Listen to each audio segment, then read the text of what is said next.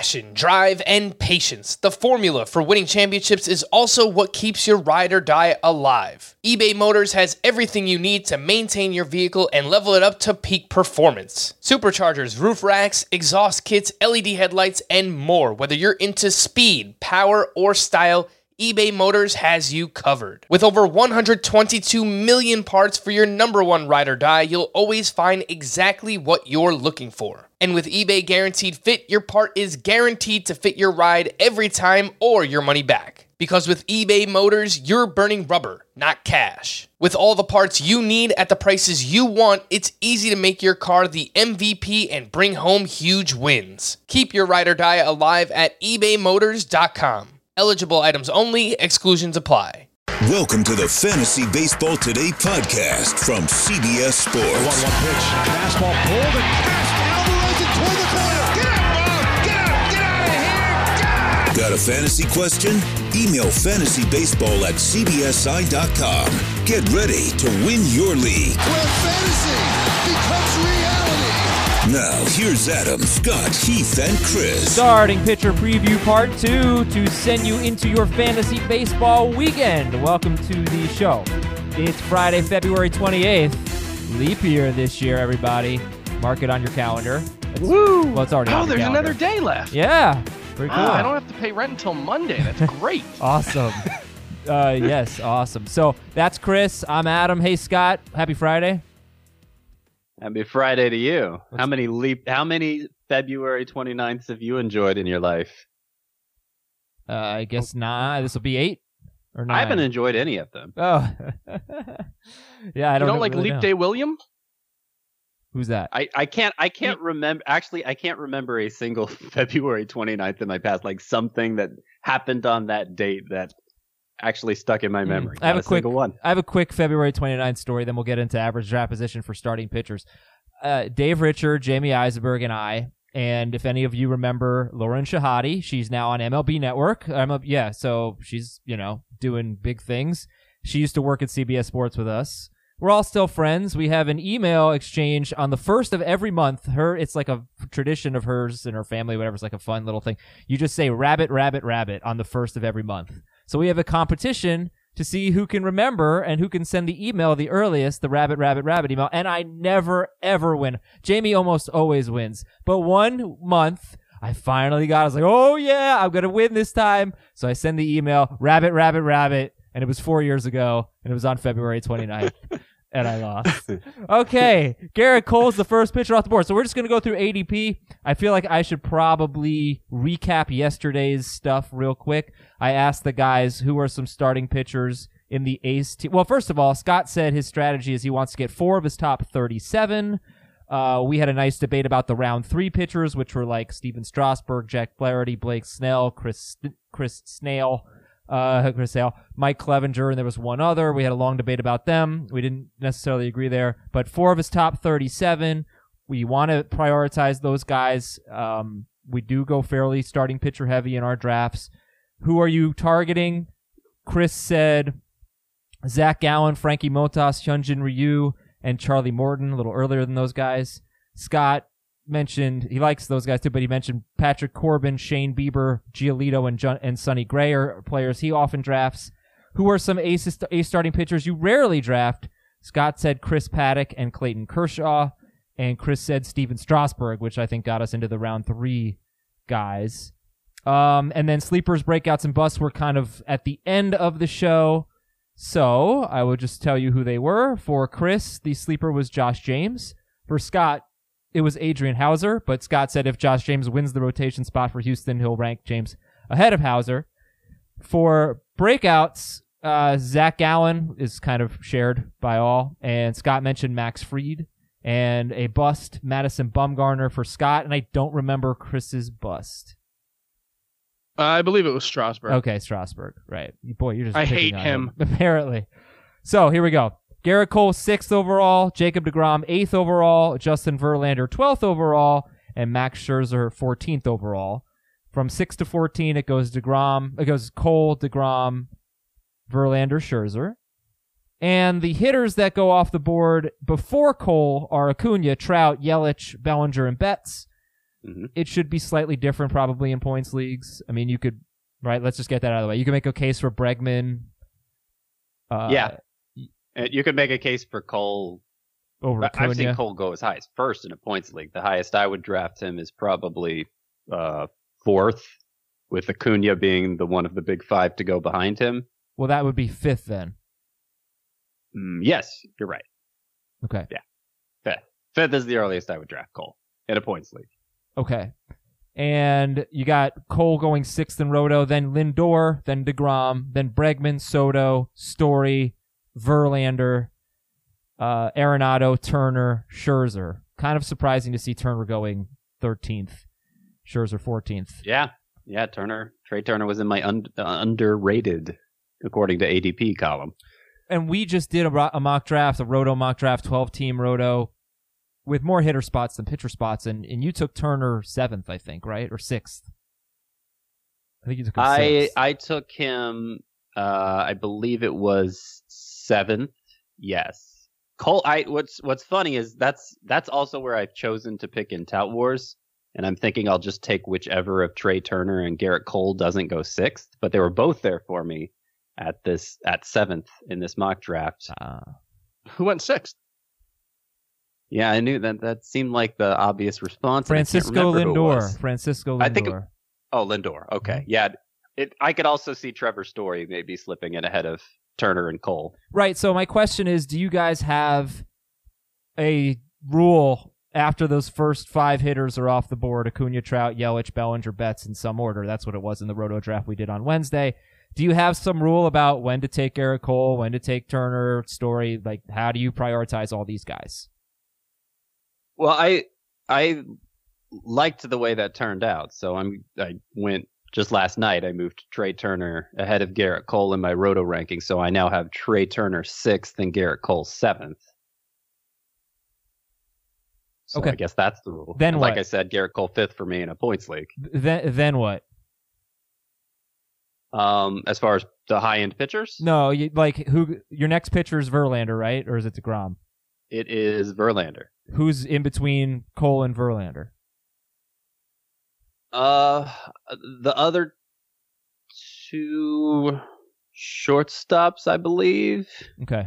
Should just know, right? Let me pull it up to be sure. Let me say this. If you want to get steals and a starting pitcher with your first 2 picks, and you're picking in the back half of the first round, I think you probably want to take the steals first. I think you have a better chance of getting one of those top 4 starting pitchers in the second round than you do one of those shortstops who have steals, unless maybe Tatis falls, but he went 13th in this draft. Yeah, well, and Jose Ramirez. Jose Ramirez would be the one. Okay. He I probably ended up getting both.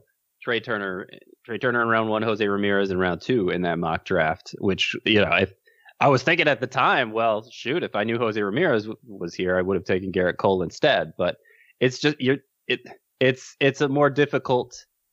You have to thread the needle a little more for the stolen bases than for the high end starting pitchers. If you're like me and are okay with like a Patrick Corbin as your number 1, as opposed to, having to get a Garrett Cole or Jacob deGrom type.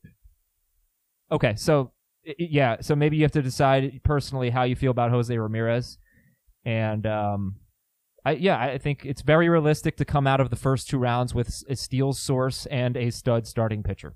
Very realistic. So yeah, between Garrett Cole and Justin Verlander, it's actually 3 shortstops: Alex Bregman, Francisco Lindor, Trevor Story. That's how my rankings line up. I'm higher on Alex Bregman than most because I give him I think there's a decent chance he ends up being as nearly the base stealer that Lindor and Story are. But that's kind of playing a hunch. And obviously the bat there's a difference there. Chris, if you maybe could pull up average draft position on CBS Sports in particular, so we can just look in the first 2 rounds how many starting pitchers are going. In the first 2 rounds in Roto, it's 5 to 7 because Strasburg and Flaherty are 24th, 25th off the board, so they could go either way. And we're talking 12-team leagues here. I want to know, and I don't want to spend that much time on the elite guys today because I think that was yesterday's show. I'm talking more about difference now between Roto versus points leagues. Where it's only 6. Really interesting. Yeah, it's Cole, DeGrom, Verlander, Scherzer, Strasburg, Bieber. Ooh. And then there's a little gap. And then Flaherty goes 26, Clevenger 28, Where's Snell Buehler? 31, Corbin 32. Where's Walker Buehler? Did I skip him? Oh, no, okay. It's 7 who go in the first. Okay. He goes right. He actually goes ahead of Max Scherzer Ooh, wow. in points league, which is fascinating. Okay, so And that might be just because there are still a lot of dynasty leagues. CBS caters to more dynasty audience than other formats. So damn right. it could be that. Damn right we do. Hey, by the way, sorry, quick detour. Brandon Nimmo has been cleared to resume baseball activities. That was nice. Good news. Griffin Canning, though, has some ACL issues. He has chronic changes to the UCL, not ACL, to the UCL. He has acute joint irritation, and Griffin Canning is going to have more tests on his elbow. Okay. I don't know what any of that means, but it sounds bad. Sounds bad. But more tests Ray is bad. Butler, who's Prospects 365 on Twitter, according to him, that's basically the same language they used for Andrew Heaney last spring, and then Heaney ended up missing the first 2 weeks of the season with that injury. So fingers crossed. The Angels are. I was actually talking about this with someone the other day. The Angels have been one of the weirdest, maybe the weirdest team in baseball when it comes to how they approach pitcher elbow injuries. I don't know if you guys remember, but they had 2017. It was like Heaney, Richards, and someone else all had Tommy John's or all had a torn UCL, and they tried to have them pitch through it, or they had tried to have them do PRP injections first. I think they did the same thing with Ohtani. So, that's not necessarily the thing that we're dealing with Canning, but it's interesting to note. So let's go back to ADP. After Scherzer's 14th, Walker Buehler's 18th, Strasburg 24, Flaherty 24, Bieber 29th, Sale 34th, Snell 36, Clevenger 38th. That basically took us to the end of round 3 and into round 4. And Scott had said if Clevenger were fully healthy, ready to go, he'd be ahead of number 5. Yeah. Okay. Mm-hmm. All right. So if Clevenger only misses a few weeks, could be having some terrific value there if he's like the 10th pitcher off the board. All this stuff was discussed yesterday. We didn't get to these guys. I think once we get to round 3 and 4, some of them we did. Patrick Corbin, Clayton Kershaw, Luis Castillo. I don't know if we said a word about Luis Castillo yesterday. He's going 47th. And then Aaron Nola is going 48th. So how do we feel about this group of Patrick Corbin, Clayton Kershaw, Luis Castillo, and Aaron Nola? Fine. Yeah. I almost always get one of them, and it's rarely Kershaw because we just talked yesterday about how he's a pitcher I don't get. So I almost always get one of Corbin, Castillo, and Nola was the third, right? Castillo, Nola, Patrick Corbin, who actually goes first, and Luis Castillo. Yeah. And like Kershaw. I said yesterday, Corbin going 18 spots later than Strasburg on average makes Corbin a really nice value in my eyes. And, depending on what format you're drafting in, he could go as much as 2 full rounds after him. And if you look at the last 2 years, they basically have identical rate stats: K per 9, walks per 9, hits per 9, home runs per 9, whip, ERA, and Corbin's thrown like 70 more innings. So I actually don't think there's much reason to take Strasburg ahead of him. Oh, all right. Good note there. So Castillo. Unless you want both. True, unless you want both. Luis Castillo. But you don't want Strasburg. Was the number 14 starting pitcher in fantasy last year. 3.40 ERA, 1.14 whip, 4th best swinging strike rate among qualified starters, 2nd highest ground ball rate among qualified starters. This is Luis Castillo. That's really nice. Those are my 2 favorite pitcher stats right now. But it is the other leg of the FIP triangle where Castillo doesn't measure up with the walks. And it's worth noting, we'll do a lot of Jack Flaherty's awesome second half. Now we're drafting him as a top 6 pitcher. And Castillo was pretty bad in the second half last year, right? He was bad, wildly inconsistent throughout his career. I can agree with that. He was bad his last 8 starts. His first 24 starts, he had a 2.69 ERA. His last 8 starts, 5.55. And the control's part of it. I also wonder about the, somewhat limited arsenal. He's mostly fastball changeup. His changeup is ridiculous. I get it. But, you make a mistake and you have limited arsenal. You go out there one day, you don't have one of your pitches. It's a struggle. And he had a 5.09 ERA third time through the order. But he has been streaky. He's kind of like Aaron Nola in that regard. He's been pretty streaky. Can he put it together for a full season? You're looking at these guys. Nola's a really good example. Nola went from being one of the best at first pitch strikes in 2018, second in the majors, first pitch strikes behind Miles Michaelis, to 39th in the majors. He's going to make a concerted effort to get ahead in the count this year. And he was a stud in 2018, and he was number 20 in points, number 25 in Roto in 2019. Yeah, Nola. Yeah. One interesting thing Well, that I wanted to ask a question first, then I'll let you get into it. Like, you look at Strasburg, or you look at Corbin, Kershaw, Castillo, Nola, these four guys in round 4, most upside. Who's got it? Most upside, I would say, is Nola. Right? I mean, he was a top 5 pitcher 2 years ago. Yes, he was. Most upside is generally a stand-in for who gets the most strikeouts. That's generally how we view it. And I guess it's Castillo in that regard. Okay. Castillo throws. And what's interesting is when Castillo struggled in the second half, his walk rate actually got a lot better. So I don't know how to reconcile all of that, but yeah, his worst season was the one when he had by far his best walk. He had a 6.9% walk rate in 2018, which is 2 points better than 2017 and 3 full points better than 2019. And he had a terrific walk rate in the minors, especially toward his call-up. So I don't think it's beyond him to be a good control pitcher, but he hasn't put it all together. And yeah, it seems like when he ends up trading off something for something else. But maybe in a technical sense, he does have the most upside. What's interesting is who's excluded from this group, and that's Lucas Giolito. I actually rank Lucas Giolito ahead of both Castillo and Nola. And he goes later. 59th overall. So yeah. That's a more lot than a later. round later, Mm-hmm. according to ADP. It's a big difference. All right, so let's go to the next round then, because I think actually my favorite guy, and I think Chris's favorite guy, is in this round. Of all the ones we've talked about. What's up, Charlie Morton? He's awesome. He's old, but he's awesome. He is awesome. Yeah. Zach Greinke, he's also awesome. He's also old. And then Giolito and Chris Paddock. This is basically round 5. Chris Paddock goes into round 6, but it's picks 52 to 62. Whatever. I'll use Scott's ADP number.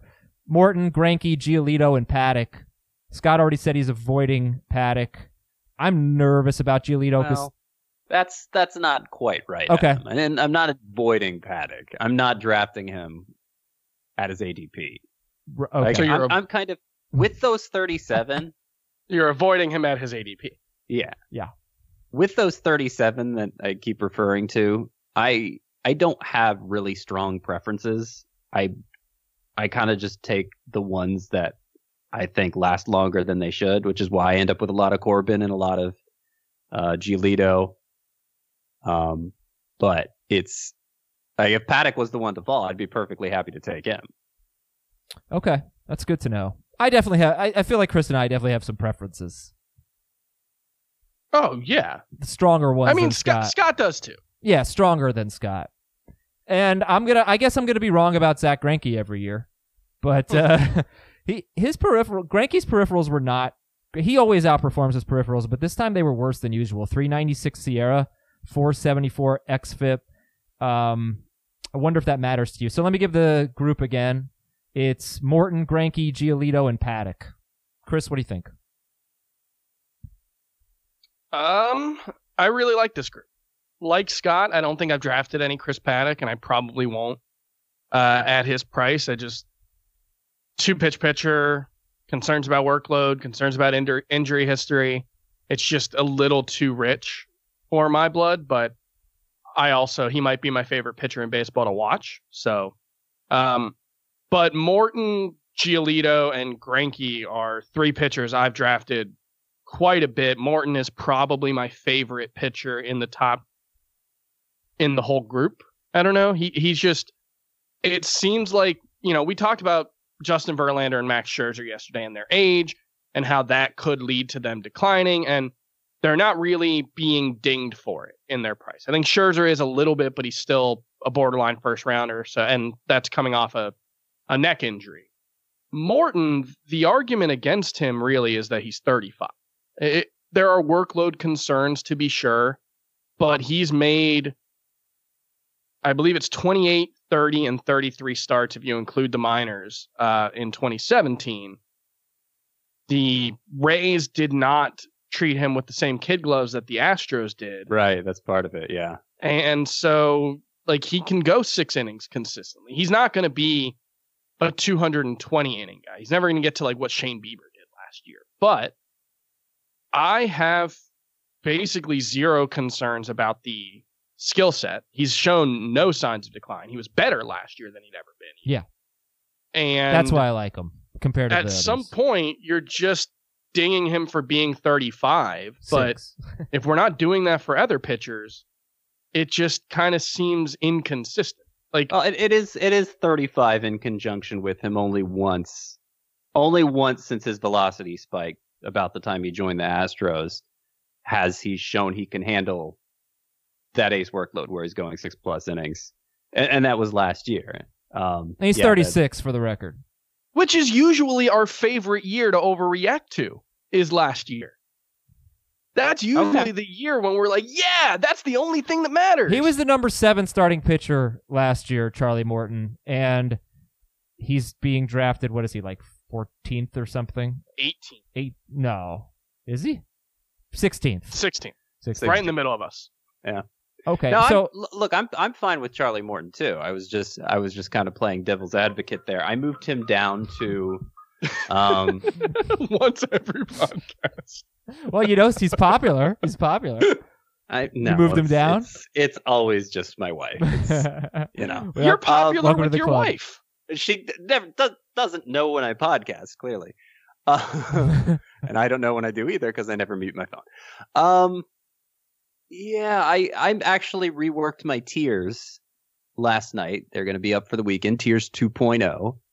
And I have Charlie Morton now in the same tier as like Walker Buehler and Steven Strasburg. I made that tier a very large tier.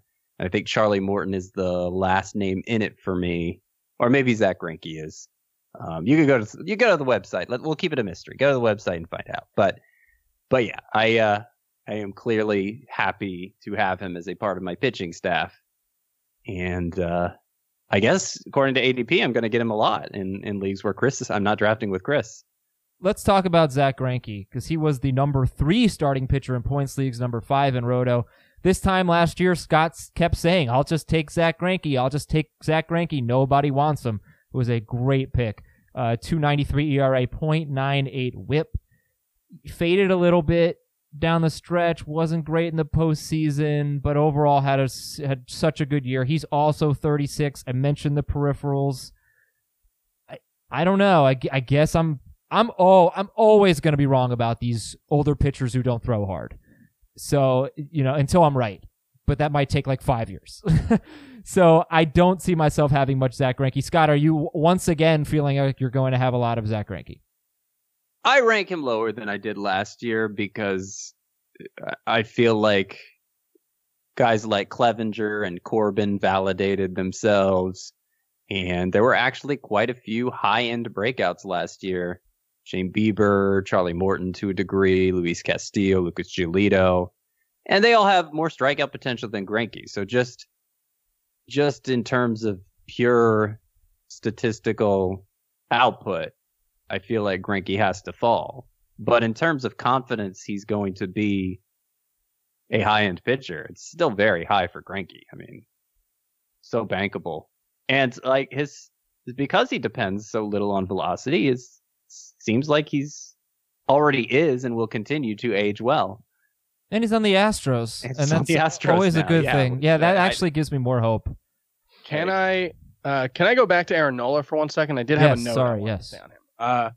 So 2 things. He's talked about he got away from his normal pitch mix last year. If you look at it, the usage wasn't that different, but he threw his changeup in the strike zone a lot less. He's working on getting back to that. But one other thing is the Phillies have a new coaching staff, and one of the things they've talked about is throwing more fastballs low in the zone. And Eno Sarris had a note on Twitter yesterday. Fastballs around the letters have a whiff rate of 19%. Fastballs at the knees have a whiff rate of 5%. And even though you give up more extra base hits on fastballs higher in the zone, the WOBA allowed on those pitches is actually 22% better than pitches in the low zone. And so, if that's a conscious change that the Phillies are trying to make, it's not necessarily a move that would make me feel good about their pitching staff. It's not a panic thing, but it's something to keep in mind. Different things work better for different individuals, though, too, right? And Nola especially, but I think also Zach Eflin were very critical of what Chris Young was having them do last year, and they both had bad years compared to the year before. So I don't know that it's bad for them specifically. I mean, you have to have the right kind of fastball to pitch up in the zone too, right? It has to have a lot of rotation or spin. Yeah. All right, guys. So final thought on this group that doesn't include Nola, but the next group that includes Giolito. Does Lucas Giolito have like true ace upside? Because he certainly did in his last 24 starts, 3.12 ERA, 101 WHIP, 198 Ks in 153 innings. Do you think he has legit superstar upside, or star upside at least? Yeah. Well, Nola has very low fastball spin.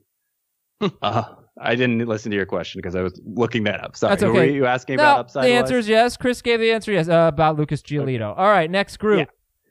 Next group. Noah Syndergaard, Yu Darvish, Tyler Glasnow, Trevor Bauer, Jose Barrios. We got 5 guys here from picks 70 to 84. Noah Syndergaard, Yu Darvish, Tyler Glasnow, Trevor Bauer, Jose Barrios. There was somebody I couldn't think of yesterday. We were talking about pitchers with limited arsenals. Tyler Glasnow was the one that I was trying to think of. He's basically a 2-pitch pitcher. He is. He's added a splitter to his arsenal. It's something that he's worked on a lot in spring training. I don't know how much he's going to use it. It could be kind of a show me pitch, but I think the thing with him, he's very similar to Lance McCullers in stuff and approach. It's all high fastballs and low curveballs. He might be even better than Lance McCullers. But one thing we did see with Lance McCullers throughout his career pre-Tommy John surgery was underperforming his peripherals. And that could be a result of that approach. I'm not 100% sure. But, the thing with Glasnow is he looked like the best pitcher in baseball. Yeah. Yeah, really control was perform his peripherals last year. Was different because Glasnow improved his control, and then he became amazing. The one thing I will point out is the control. He came back from that forearm strain, didn't throw deep into games, but made like 5 or 6 starts, I think. And his walk rate was back up to like 10%. Now it's coming back from an injury. It's late in the season. Who knows what to make of it? But it's worth noting, given that the sample size is already minuscule. I think he threw fewer innings last year than Edwin Diaz. Right. And so it's just really tough. So let's look at this group, Scott, and how do you rank them? Syndergaard, Darvish, Glasnow, Bauer, Barrios. So the way I rank them is Syndergaard, Glasnow, Darvish, and then there's a little. I got Chris Paddock in there. Okay, so sorry. Let me do that again. Syndergaard, Glasnow, Darvish, Bauer, and then a few spots down is Barrios. He's the floor play. Yeah. High floor, but the strikeouts aren't there. It's just basically he throws a lot of strikes, and the efficiency allows him to pitch deep into games. You know who he kind of is? It's a weird comp, but it kind of works. Is he's very similar to Kyle Hendricks. Goes about it in completely different ways. His stuff it looks so much better, but relatively low strikeouts, great control, pitches deep into games, and is an expert at limiting hard contact. That's where he and Kyle Hendricks really shine, not so much with the kind of the sexy things that we look for. The only difference is Kyle Hendricks doesn't get as many strikeouts and also goes I mean, Barrios still gets more. 100 picks later. Barrios, 18th in points, 25th in Roto last year, probably better in points because of the innings. He's just been a very similar pitcher, I guess, for several years, but he does have this one thing that draws me to him is great starts. He had 9 starts of 7 or more innings, 2 or fewer earned runs. He had 12 of those starts in 2018. That's very similar to what Zach Greinke's done in the last 2 years. In fact, it's one more than Zach Greinke. So he does have this enticing ability, but he also has some bad starts, and it's kind of strange. But you figure he probably should win some games going deep into games for the Minnesota Twins. Yeah. He is safe. He's there, the floor. Yeah, he's the floor play. Who's the upside? Who is there? How about this? Is there a big steal in this range? Syndergaard, Darvish, Glasnow, Bauer, Barrios. I can't believe they're there. After pick 70, I have to take them. Well, no, I rank them similarly, so I wouldn't say that. I mean, Glasnow, I feel like has top 5 potential, but he has to show that he's durable enough to meet it, and so that's a big question mark. I would be very uncomfortable taking Glasnow as more than my number 3 starting pitcher. Syndergaard, I mean, he could have a big he has similar upside. We know he has. There's no reason based on the pitches that he throws that he couldn't be Garrett Cole. We released the Aces results, the Aces metric that we talked about a lot last year, and he still rates out really, really high. And so he could still be that guy. It's an interesting strikeouts group. were down the past 2 years. Mm-hmm. Last year, the slider velocity was also down 3 miles per hour. Average slider velocity, it's usually like 92-ish, and it was 89. Really hard slider, right? It's a great pitch for him. The whiff rate fell a lot on that particular pitch with the velocity. Well, he made his first spring start, I believe it was 2 days ago, and the slider velocity was back up. It said it was something he was working on this offseason, and it was back up in the low 90s. So if he has that pitch back to full form. Awesome. Yeah, no, look, this is Noah Syndergaard we're talking about. Slider velocity up. That's terrific. This is a really fun group because Trevor Bauer was an ace in 2000. He's got top 5 potential. Yeah, he does. I mean, he started throwing a slider late 2017, and then he broke out. He was really bad last year, became more of a fly ball pitcher. I just wonder if Terry Francona destroyed him a little bit. But he also led baseball in pitches thrown by 134, more than number 2 Lance Lynn. But that's like one Trevor Bauer start. Yeah, right. Yu Darvish started throwing a splitter. I mentioned this a little bit yesterday. He started throwing a splitter last year, and it just changed everything for him. He became better against lefties, 2.76 ERA in his last 13 starts with just a ton of strikeouts. So I mean, this is zero walk. Fun. It was incredible. He had 6 walks in his last 13 starts or something. Crazy. And that was after 7. walks were a big problem for him early. His season just turned on a dime. It was amazing to see. And yeah, I'm into it. I thought he would go higher than this, but I 73rd overall, 21st pitcher off the board. I feel like it's that to me. Yu Darvish, I'm gonna get a lot of. I like this group. I like this group a lot. Even when Yu Darvish was struggling, the stuff you could tell was still there. Not to pat myself on the back, but he was somebody I was trading for in the weeks leading up to the turnaround. I didn't expect it to be that extreme. So I like that group, and honestly, I think it's significantly a better feeling on draft day than the next group of pitchers, which is Brandon Woodruff, Mike Soroka, Corey Kluber, Sonny Gray. And now we're into round 9. So it's after Barrios is off the board at 84. We go to 90. Brandon Woodruff, Mike Soroka, Corey Kluber, Sonny Gray. I like the last 2 guys a lot more than the first 2. Kluber and Gray? Yeah. Nervous about Kluber in a different ballpark. He'd been a lot better at home in his career. Sure, and we don't know how that park's going to play. It's a dome or a retractable roof, but the power alleys are really close. Cleveland wasn't a great place to pitch. It's a hitter's park.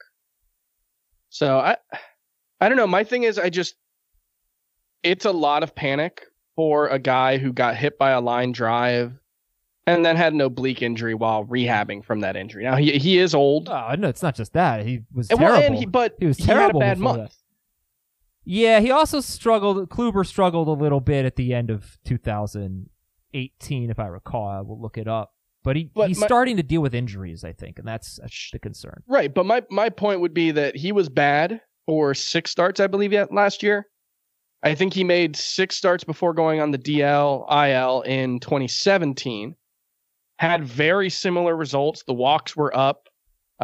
He had an ERA around 5, if not over 5, just like last year. And then he went on the IL. The difference is he came back from that and was the best pitcher in baseball by a decent margin for the rest of the season and won his second Cy Young.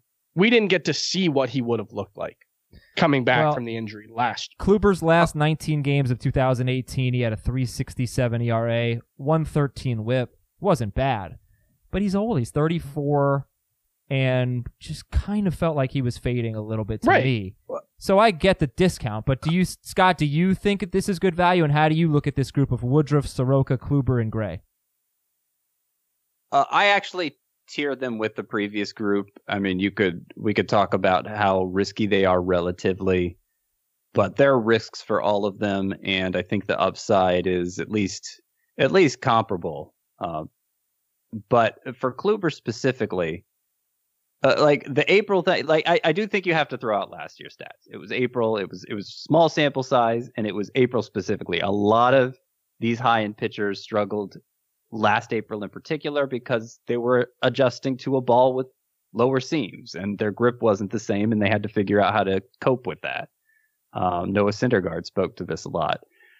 So that's the good news for Kluber. The bad news for Kluber is he is old, mid-30s, and it's basically been 2 years since we've seen him pitch good. It's been 2 years since we've seen him pitch at a point in his life where the aging can happen rapidly. So we don't know who this guy is who's going to show up this year. What do you mean it's been 2 years since we've seen him pitch? He had a 2.89 ERA, but he had a 2.89 ERA and led the league in innings in 2018. But it's a year and a half since we last saw him pitch. Half of that was not so great, as I was illustrating. Okay, so Scott, all I'm saying is he hardly pitched last year. How do you rank Woodruff, Soroka, Kluber, Gray? Gray, Kluber, Woodruff, Soroka. Yeah, I have Woodruff ahead of Gray, but I think I need to change that. I'm more comfortable with Sonny Gray than Woodruff. I like Brandon. What's not to like about Brandon Woodruff? He's good.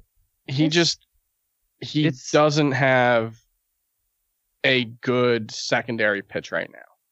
He's basically all fastball. And his fastballs are awesome. It's very good. Yeah, it's a good fastball. It's a little reminiscent of Matt Harvey.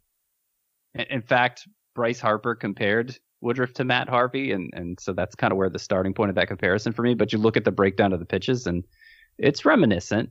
And when Harvey lost some of that elite velocity, there was just nothing left for him. And so now there's no reason to think Woodruff will. He's only 27, although he's probably older than I think most people would think. Right. Okay. We just have, like, when your velocity is that high end, it gives you a lower margin for error in terms of sustaining it. And if he loses some of it, I don't know that he's going to age particularly well. And he's not young, so he's not old, but he's not young either. And I don't know. He just seems pretty volatile because of that. Cool. That's Brandon Woodruff. We talked about Soroka yesterday. Just, low K rate, ground ball pitcher. Scott still thinks there's potential for Soroka to raise that K rate. I talked about how it's very difficult for a pitcher with less than 8 strikeouts per 9 to repeat as a top 30 ERA guy. It hasn't happened much in the last couple of years, but I don't want to just sit here and trash Soroka. Just bringing that up. All right, the next group, a lot of pitchers coming off the board, like back to back, basically within 5 picks. Carlos Carrasco, Zach Wheeler, Madison Bumgarner, Hyunjin Ryu, and Shohei Ohtani, who is not going to be pitching until it seems mid-May. Carrasco, Wheeler, Bumgarner, Ryu, Ohtani. Is that 6 pitchers? Wow. So it's back to back. Woo! Scott, what do you think about this group here into round 10? Carrasco, Wheeler, Bumgarner, Ryu, Ohtani. It's 5 pitchers. I'm an idiot. Sorry, 5 pitchers. Go ahead. So this is the start of a lower tier for me. I kind of think of them as the fallback options if you want a high-end starting pitcher. They're still in that group of 37, but with the exception of Carrasco, I don't feel like the upside is the same for them. You're definitely settling for less production. I include Carrasco with them just because I think coming off leukemia, like it's I have no idea what to expect. So it seems like a major risk for him. But he could be great and it could be a value here. But the others, Wheeler, Bumgarner, Ryu, particularly because I think the Blue Jays have already said they're not going to count on Ryu. Like they don't have him scheduled for like an ace workload. They're already building in that he's only like a 150 inning pitcher, and then he's not going to be competitive on strikeouts on top of that, and he's not going to have as much win potential as he did with the Dodgers. You're telling me Hyunjin Ryu is going to pitch 150 innings? He should be way lower than this. I mean, well, how many did he have last year? He had more than that last year. But he's not going to. But he had a ridiculously good year last year. I just don't. I mean, that's terrifying to me. He kind of has a ridiculously good years every year, though. Not the this last good. 2 anyway. He threw 182 innings last year, 182 and 2/3. Right. So, I mean, that was not a career high, but it was the most since his rookie season. Yeah, but my point was just I don't even think the Blue Jays are going to let him do that. Yeah, no, I'm saying you're scaring me right now. Yeah. I didn't know this. So, do you think he'll throw 150 innings basically, or more? Well, I can't predict the health, obviously. If he stays healthy. I think 180 is the absolute maximum possible, and I would take the under, obviously, because I'm not going to bet on the maximum possible. In fairness, Shohei Ohtani's going 2 picks later on average, and his absolute maximum might be like 130. Yeah, but he can hit too, so right. He's still usable while he's recovering from. Yeah, I think he's being way overdrafted right now. At 119? Yeah, even in a daily league, no, where because he's going to be rehabbing for the first month and a half of the season, so he's not going to hit every day. So you're going to have him maybe 4 days a week because he's going to have to go literally travel to the minors to make rehab starts. Then once he's ready, he's not going to be useful as a starting pitcher for probably the first month that he's available because they're probably going to limit his innings. They're going to go with a 6-man rotation. So you're looking at him still for the first 2 months of the season as basically just a hitter, probably. We'll see about the 6-man rotation. They're already down Griffin Canning potentially. But they've got like 7 or 8 like possible rotation options. I actually forgot. They have Luis Gohara, who is still only 23 and I will never give up on him. Okay. So Ohtani, just in case you forgot, 2018 he had a 3.31 ERA, he had 63 strikeouts and 51 2/3. He had a 1.16 WHIP, and I do recall him pitching hurt through a couple of games that made his ERA even worse. So he was terrific. He had a 15.2% swinging strike rate, was a stud. The one and his hitting is obviously awesome too. The one thing though that you should know with Ohtani, not saying this is going to happen, but so far he has not been a base stealer when he has been a pitcher. And I'm not saying on the days he's pitching. I mean, while he was still a starting pitcher, he had 1 steal, and then he stole 9 after in 2018 they said you're not pitching anymore. He stole 9. He stole 12 in 2019. So if you're picking him thinking, well, I'm going to get 10 to 12 steals, I don't know if that's true because he might not run if he's being used as a pitcher in any capacity. Zach Wheeler ended 2018. He had one of those last 15 starts, whatever stretches that was freaking awesome. He did not back it up in 2019.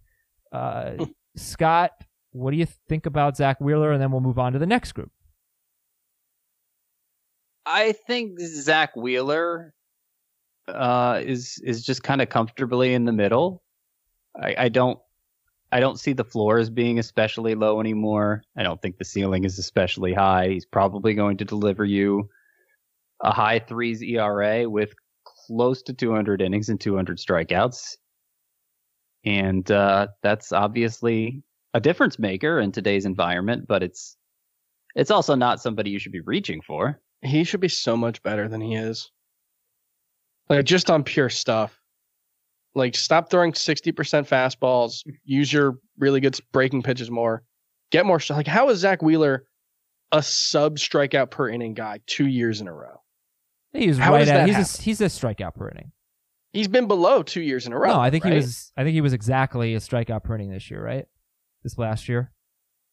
Well, to Chris's point, though, it's not an above average strikeout rate by 2020 standards. No, but he goes deep into games. He had 15 starts of 7 or more innings. That's outrageously good for Zach Wheeler.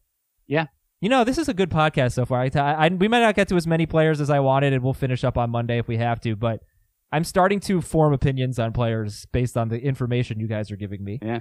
And you get to bleep me out. So no way am I bleeping that out. You didn't say anything bad? Ah, it was an accident. Didn't? No. It sounded bad. It was awesome. Coming off the lips. And I'm excited about Noah Syndergaard with the slider stat you gave.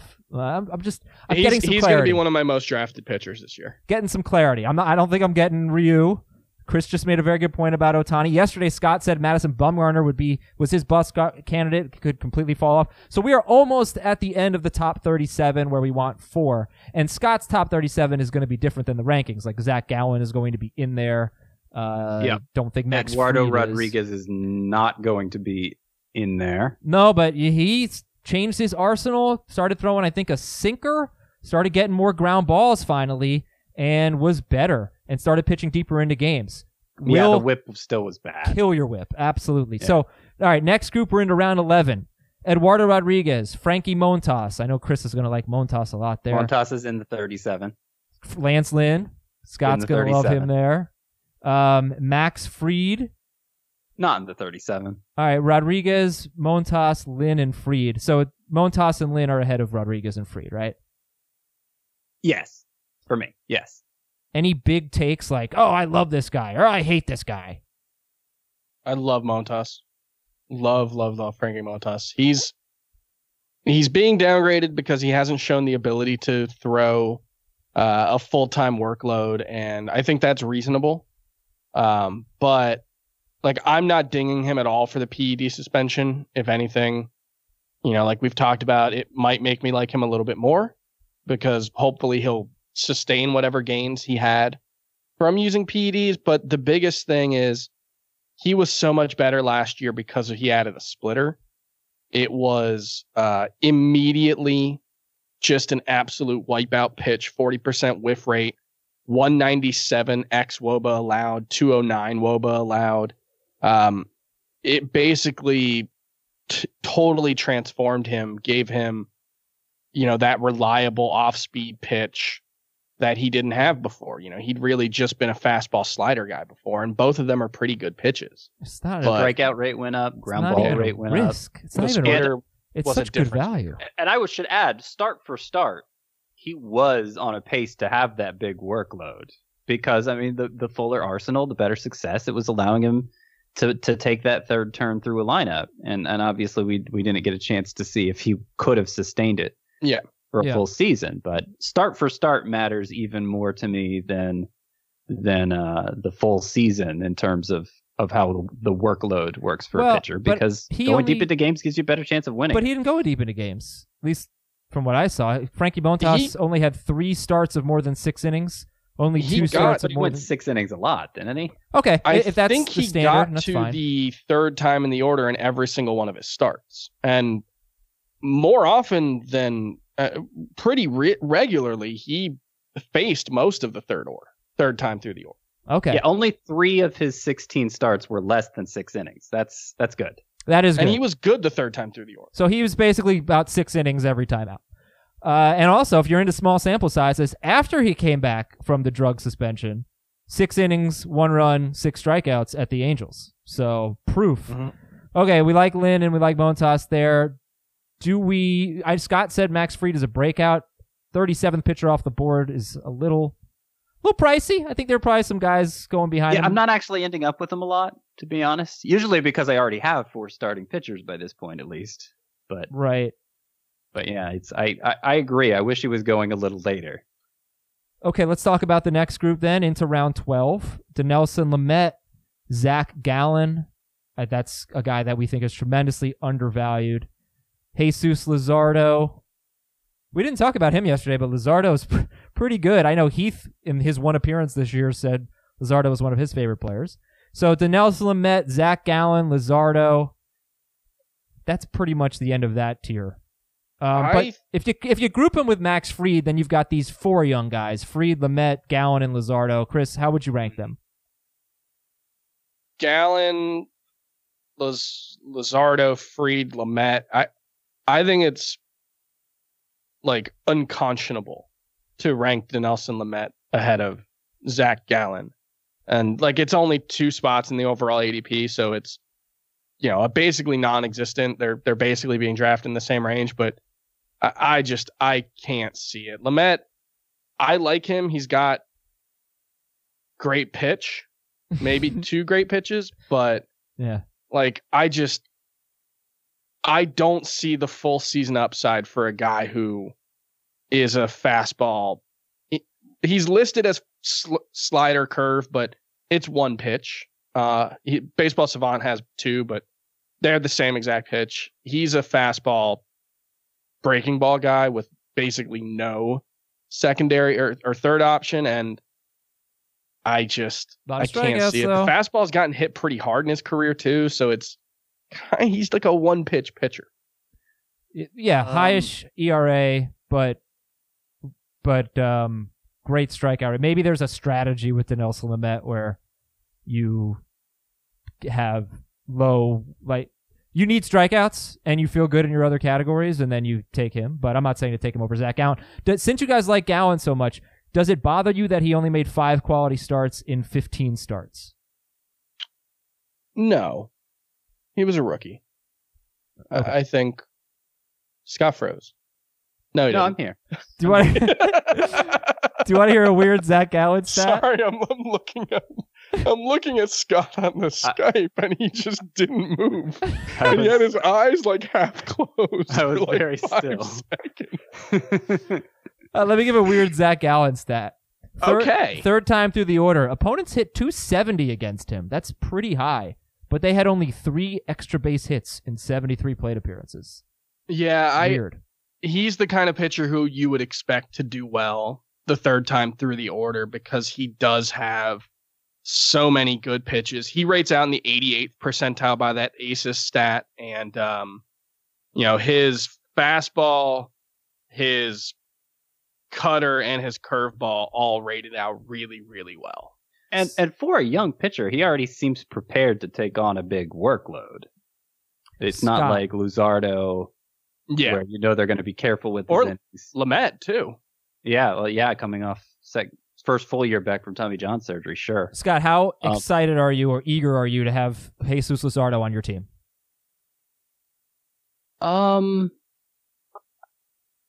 It's not going to make or break my draft, but particularly if I'm not totally comfortable with my pitching staff, with the ERA and WHIP it's going to put up, since obviously you can't count on a huge strikeout total from him. I like to take him here, sure, as my 5th starting pitcher. That's something I find myself doing pretty often. There are a few pitchers that are further down in ADP here that I put in the same tier with guys like Luzardo and Max Fried and Eduardo Rodriguez, and they include Julio Urias, who I think is, in terms of how much he's going to give you and how good he's going to be in those innings, I think Urias is very comparable to Luzardo. Mm-hmm. And then I also put Matthew Boyd, just for the pure strikeout upside, and James Paxton, who I think is maybe getting dinged a little too much for his injury. I also put them in that tier. Okay, that's good. That's good to know. Urias, Matt Boyd.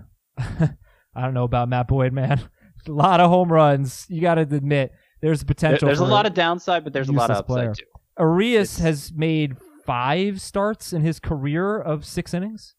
So in his career, you just look at his career numbers. He's thrown 184 innings. He has a 3.18 ERA, a 1.28 WHIP. You hope the walks come down for Urias. I don't know if Jesus Really good. Luzardo has ever made a start of 6 innings in his career. I'm going to check that. In his minor league but career, you mean? I think I saw that. Yeah, you never know how these guys are gonna do until they actually go out and do it. But these are really talented pitchers with an enticing upside, and they're mixed in with some older guys. Robbie Ray, by the way. So we look at our next group here. We're in the 140s.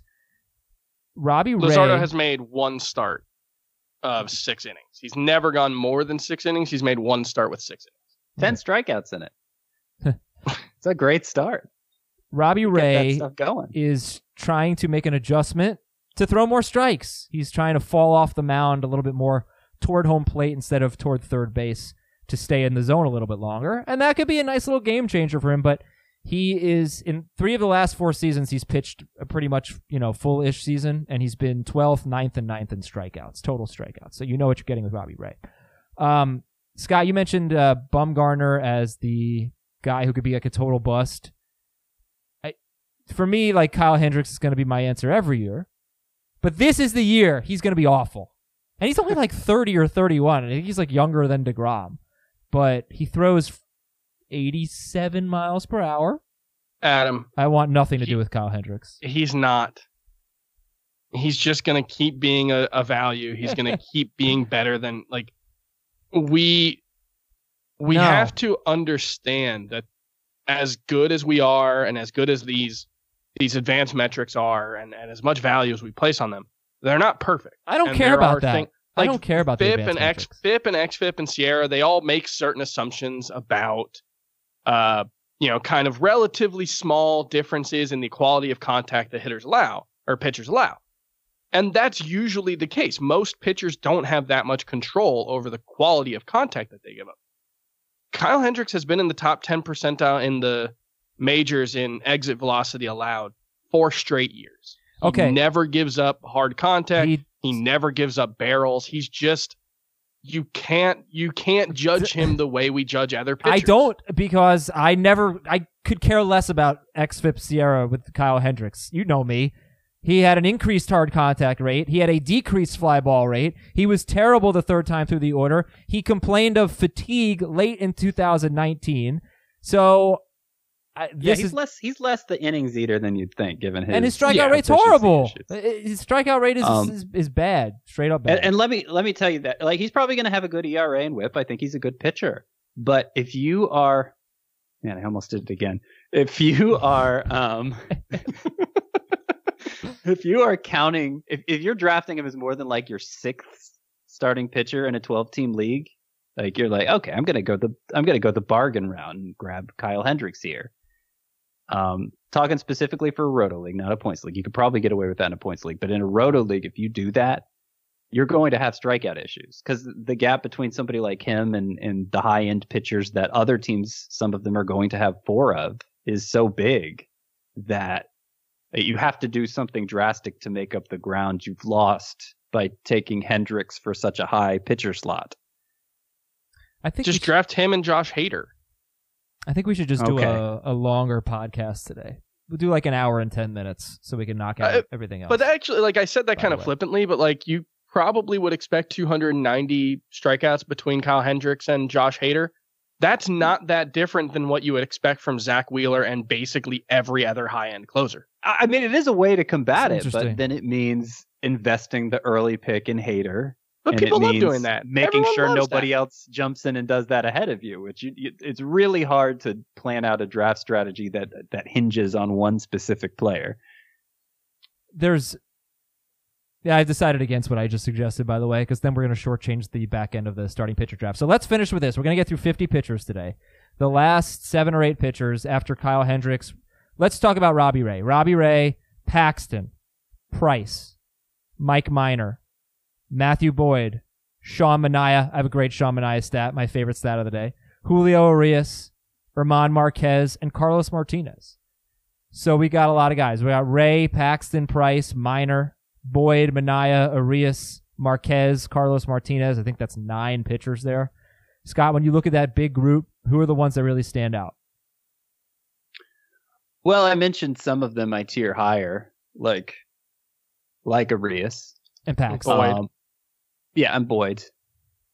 And Paxton, Boyd, right? man, Boyd, I really am on the fence about Boyd. I actually have him in my bust column just because things could go so colossally wrong. And yet, if I am in a situation where I didn't feel like I got enough high-end arms that are capable of delivering big strikeout totals, he suddenly becomes a very high priority for me because he had like 240 strikeouts last year. I mean, he was phenomenal at missing bats with that slider. So he's interesting. Manaea is interesting just because it's so weird how effective he was coming off an injury that usually costs pitchers effectiveness, and I don't think he was throwing as hard either. But it wasn't just that small samples of starts at the end of the year. You look at what he was doing on his minor league rehab assignment too. It was amazing. He did like change his. I have to find it. He changed his approach and was throwing more sliders out of the zone. The one thing I have the stat on Sean Manaea. Okay. So Sean Manaea made 5 starts. He struck out 30 in 29 2/3. He had a 1.21 ERA. And K rate's always been an issue for him. 7.7, 7.9, 6.0, 9.1. He made 5 starts. 4 of them were against teams that were among the top 4 in strikeouts, as in like they struck out the most. In fact, his one start against the Detroit Tigers, who had the most strikeouts in baseball last year, you took that start out and he had 20 strikeouts in 22 2/3. But he just basically was facing these high strikeout teams in 4 out of his 5 starts. That's why I'm not buying the increased K rate. He still had a 1.21 ERA though. Here's my Sean Manaea stat. All right. He got lit up in his first spring training start. And you say, well, it's one spring training start. He faced 11 batters, which was 10% of his total batters faced in 2019. And that's basically, like, we were basically drafting him this high based on his amazing, 6 starts? Was it 5 starts? Well, this isn't that high, first of all. It is for Sean Manaea. And it's kind of because, and we're kind of forced to draft him this high because things are about to get really bad. I don't agree with that, by the way. I still think I really like There's Luke still guys Weaver, I like, yeah. McCullers. I think Kenta Maeda. There are a couple of guys that you could still like, but there's like 10 enough that you can count on getting even 2 of them in your draft. It's true. Yes. Maybe 2. Oh no, there's a lot of guys I like after this. Okay. They're really risky, but there's a lot of late round sleepers with sure. the There are potential. some low percentage flyers you could throw. Right, out. but Sean Manaea is a low percentage flyer. Oh, Well, I'd give him Scott, at least a 50-50 shot at being good. Would you take any of these guys over Sean Manaea? Ready? Yes or no? David Price. Yes. Chris, you can as well. Mike Minor.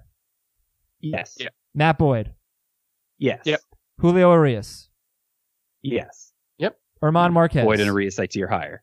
Yes, I would Who's take that? Marquez over him. German Marquez. Marquez? Yes, I have Marquez over him too. Carlos Martinez. Yeah. Depends what time of the spring training I am drafting, because he's currently dealing with something, right? I don't know. Is a headache? I don't think he is. No. Okay.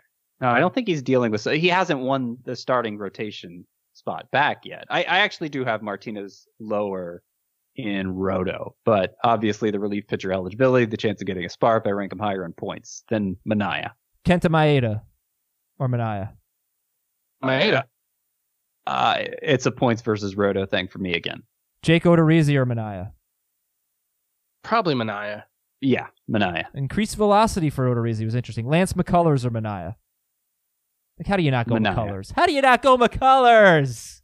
Coming off Tommy John's surgery. Yeah, I think I'd go McCullers. Yeah, it could be Tommy John. Big deal. Everybody is and Tommy it's John. not like he was some totally bankable pitcher before Tommy John. He was really interesting. He was must start.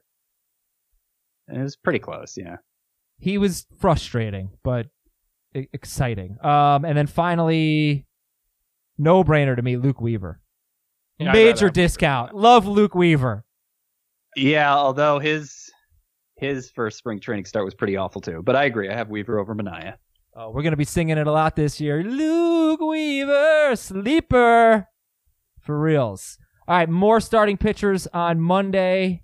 Man, we still got like Tanaka, Keuchel, Michaelis, Dustin May, injured, I believe, right now. AJ Puck, John Gray, Jose Urquidy, Ryan Yarbrough, Cole Hamels, Michael Kopech. Dylan Cease. Dylan Cease. A lot of prospects were prospects, but slightly expired, like Dylan Cease. Nathan Eovaldi. Did you know that Masahiro Tanaka had a 3.52 ERA if you took away his Red Sox starts? Did you know that? Oh, okay. Hey, I gave the same. Red Sox are still on the schedule. So don't Alex start him Wood. against the Red Sox. That's all. Mitch Keller. We got guys. Julio Teheran. Have a Oh, great gosh. weekend. All right, I think we ran out. That's it. We've covered the whole starting pitcher position now. No need for an Brendan extra McKay. podcast, guys. Brendan McKay, we've got guys. Domingo Ramon. All right, everybody. Thanks for listening. We'll finish up starting pitchers on Monday, and I think we'll probably recap the position previews themselves. I also want to do a live mock draft at some point next week, so be ready for that. For Scott, for Chris, I'm Adam. Bye.